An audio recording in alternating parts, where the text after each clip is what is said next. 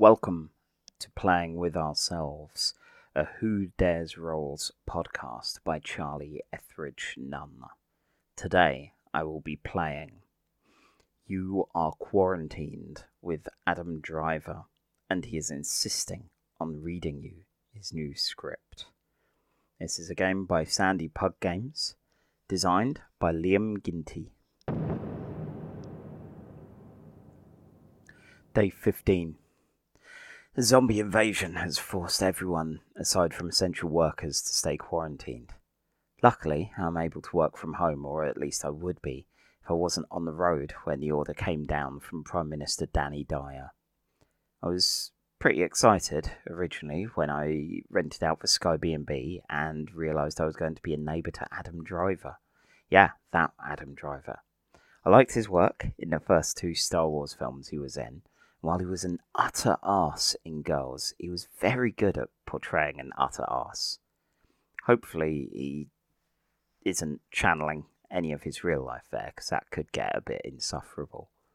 Anyway, 15 days into quarantine, and he's revealed something to me. He's written a film script, and he wants someone to give him feedback. As a relative stranger to him, and as an aspiring writer myself with a podcast about objectively ranking Star Trek episodes, he's decided I would be the perfect fit. I admit, I do worry about giving feedback sometimes to people's writing. It's often a bit awkward, and looking online, I did see some reports about his sensitivity to any critiques of his written work. He said his script is, get this, it's about love and friendship in a completely commodified world.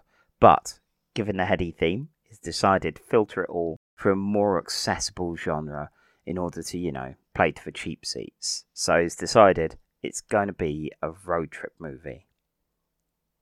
Great. Okay, well, and he seems enthusiastic about it. I hate having to give feedback to strangers, even if it's, Kylo Ren. I'm going to have to do it, though, if only because the only other things to read in the Sky B&B are Peter Kay and Jeremy Clarkson autobiographies, and the TV's only got DVDs about local attractions. Really wish I bought my Kindle. Day 18. I thought Adam was going to hand me a script and I could just, red pen through it, but something much, much worse has happened. He said he wants to convey the emotion of it by reading it out loud to me on the patio, where he can embrace the physicality of the roles. We've been braving the patio out the back for Sky B&B, mostly for coffee in the morning, because it's a nice ritual to have. It's walled and high enough that the zombies haven't managed to get in. I did worry about the vines up the sides of the walls first, but they don't seem to have noticed or care. The village that we're in is small enough. I think if we're daring, we could even brave a journey to the pub. Although I'm not going to risk it, not yet, not until I know the coast is clear. But it is going to be a useful place to potentially flee to if Adam reacts really badly to the feedback. On the downside, it would mean my death. On the upside, it would be a place with some whiskey and a bit of my own company. Here in the Sky B&B, we've just got some Bucks Fizz from whoever rented this place out before us, and we've been saving it for a special occasion, like when we're able to leave and go home. Might have to crack it open just to deal with the awkwardness of listening to someone read their script to me and asking for genuine feedback. Does Bucks Fizz go off? The bottle does look pretty dusty.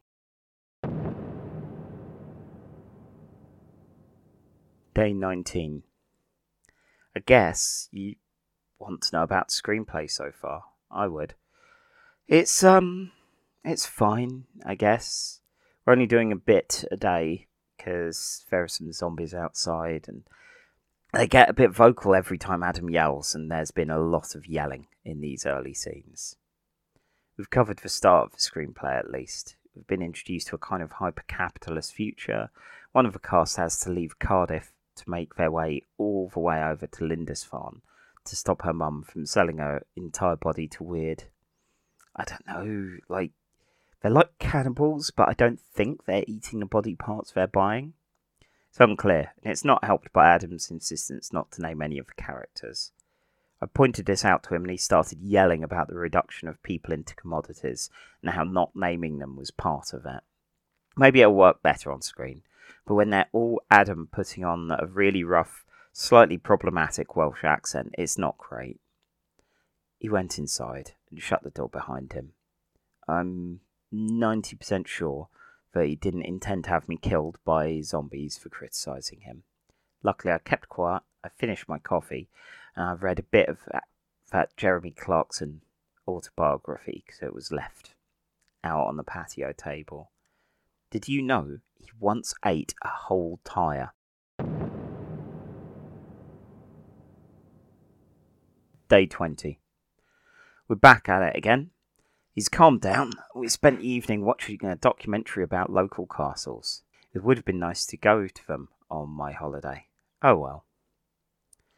So, we've got this world in the screenplay, and the girl whose mum's selling her entire body to Lindisfarnian body harvesters. She was going to go on the road to stop this from happening, and her flatmates decided to come along and had to talk her into making it a road trip. Keep her safe and company and all that. Even though it's dangerous, and she doesn't want them to suffer the way that she might. They still don't have names. All in all, it's a nice scene. I suggested possibly not make it a musical number if the film itself wasn't a musical. If he wants one musical number in it, maybe save it for the end, like Slumdog. It was the only film that came to mind, and I think it was that comparison that clinched it. He seemed good with it from there, made some scribbles on his already worryingly too big script. Day 25. There's one good thing about being trapped in quarantine with a virtual stranger who's insisting on reading his script. It's the use of the road trip genre. It feels like in the last week we've been all around the country. I haven't really been keeping up with these journal entries as it's been kind of a whole lot of nothing so far. Travels, the occasional horrifying moment at a petrol station leading to bartering with roadside bandits, and even the removal of a foot from a couple of the cast, Boy 2 and Girl 3, I think. We hit the midpoint of the script today, and the cast have to navigate their way around London. He said that it was shrewd, as he didn't want to show the state of the city in his dystopian future. It would have been, too much budget, too much kind of unnecessary world building, leave it mysterious. Still, he wanted to show some adverts and some billboards, making it sound like some kind of hyper-capitalist nightmare. He also had a fight with all of the cast, leading to one of them feeding another one to the group, showing their complicity in the system.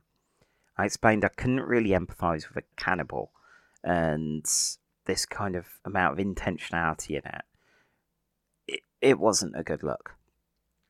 So we had another unhappy Adam moment. He remembered what happened last time with all the shouting rousing the local zombies, so he did that sort of angry whispering that just sounds loud. He started telling me about the complicit nature of people into capitalism, which, yeah, I get it, no ethical consumption, all that, but this is cannibalism. When he was done, he decided that the group, when faced with lack of food, would all choose to sacrifice Boy 1 who had been fidgeting with the music too much.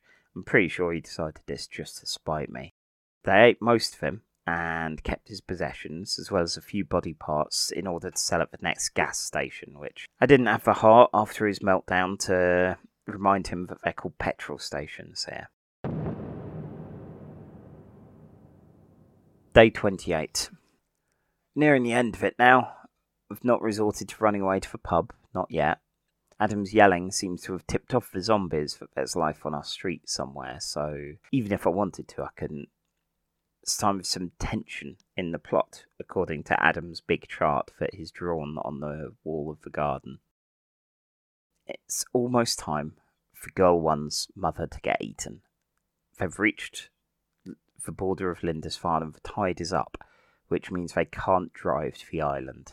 It's written a tense little scene with a boatkeeper demanding outrageous amounts of body parts in order to get them across. Again, yes, I get it, themes and all that. And pointed out it's going to be a real problem for the actors if they're all going to be missing an arm at the end.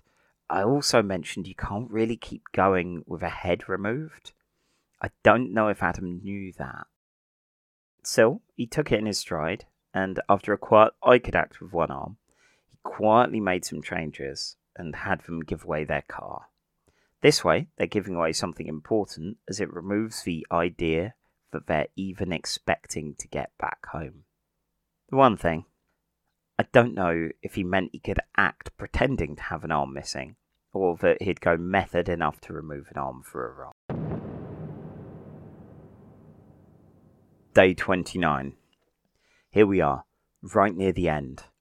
I've been avidly watching the news, half hoping they'd stop the zombie quarantine, half hoping that they'd wait until at least after Adam was done with his script. Spent most of last night staring at one of the zombies outside. It's missing an arm and keeps attacking a car when the alarm goes off. Of course, attacking the car is only going to make it go off more. If either of us were physically capable, we'd go outside and kill it just to stop the noise. The patio, luckily, is a bit further away from the car alarm, so it's quieter, but the noise does still carry. Bloody thing. Oh well. The big finale, the final act, is set on Lindisfarne, and unlike Adam, I've actually been there. I think my conversation about holidays and going there may be why this has ended up in it. Anyway, he's been looking over Google Maps, he's been looking at tourist reviews, that kind of thing. He wanted some kind of giant industrial body factory with Mad Max looking people in charge, processing body parts and making the fuel that the cars of the future run on, as a kind of, again, a twist about complicity and all that. Did mention the monastery and the lack of big dystopian factories there.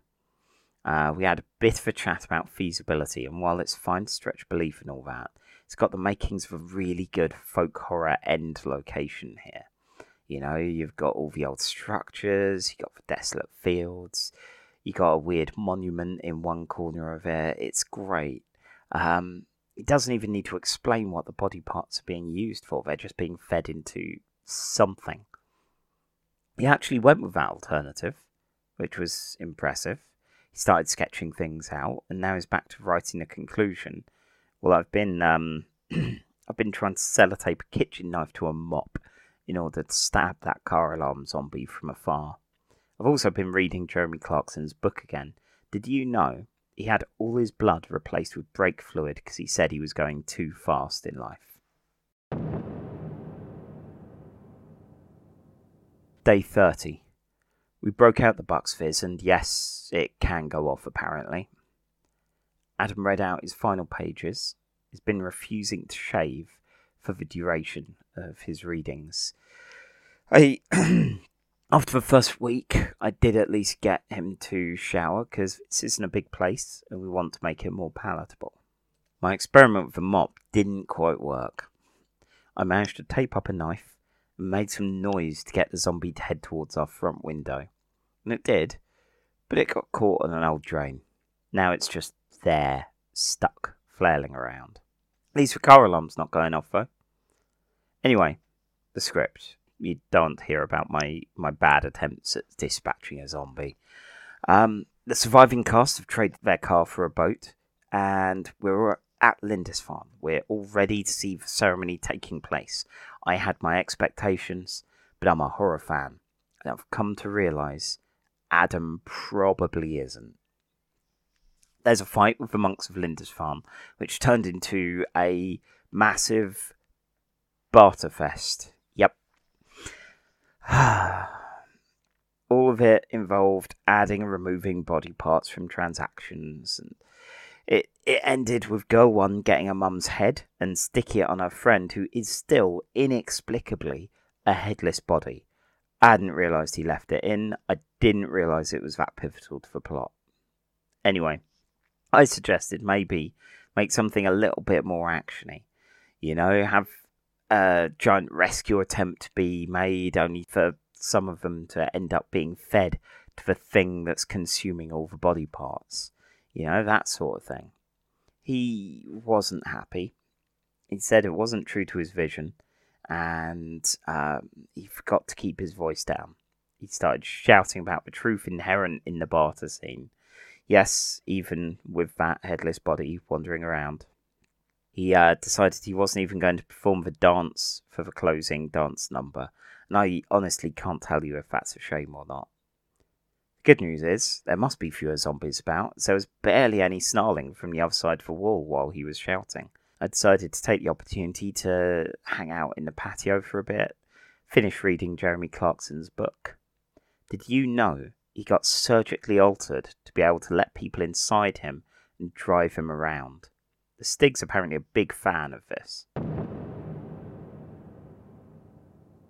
And finally, the review. The Road to Lindisfarne is an ambitious film by Adam Driver, star of Logan Lucky and House of Gucci.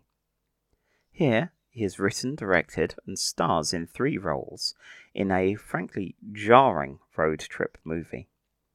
An unnamed quintet of 20-somethings travel east from Cardiff to Lindisfarne in order to rescue one character's mother. We immediately come into the problem that Adam Driver plays the part of one of these 20-somethings.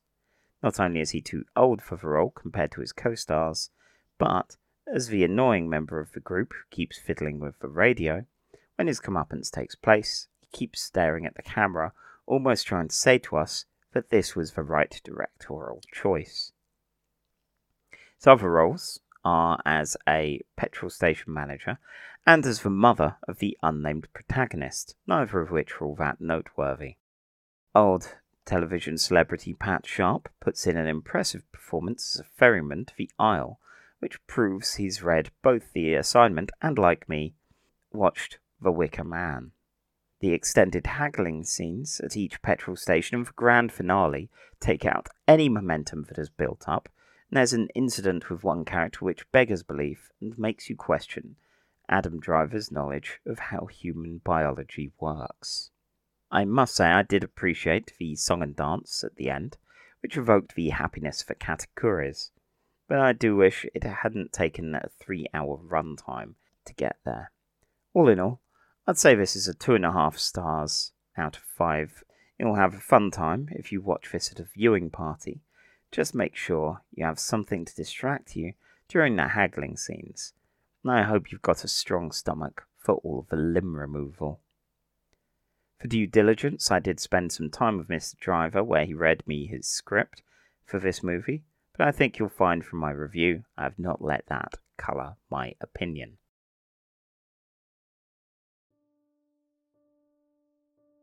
You have been listening to You Are Quarantined with Adam Driver, and he is insisting on reading you his new script by Liam Ginty and Sandy Pug Games. It is available on itch.io. You will find a link in the show notes. The performance and writing for this episode was by me, Charlie Etheridge Nunn.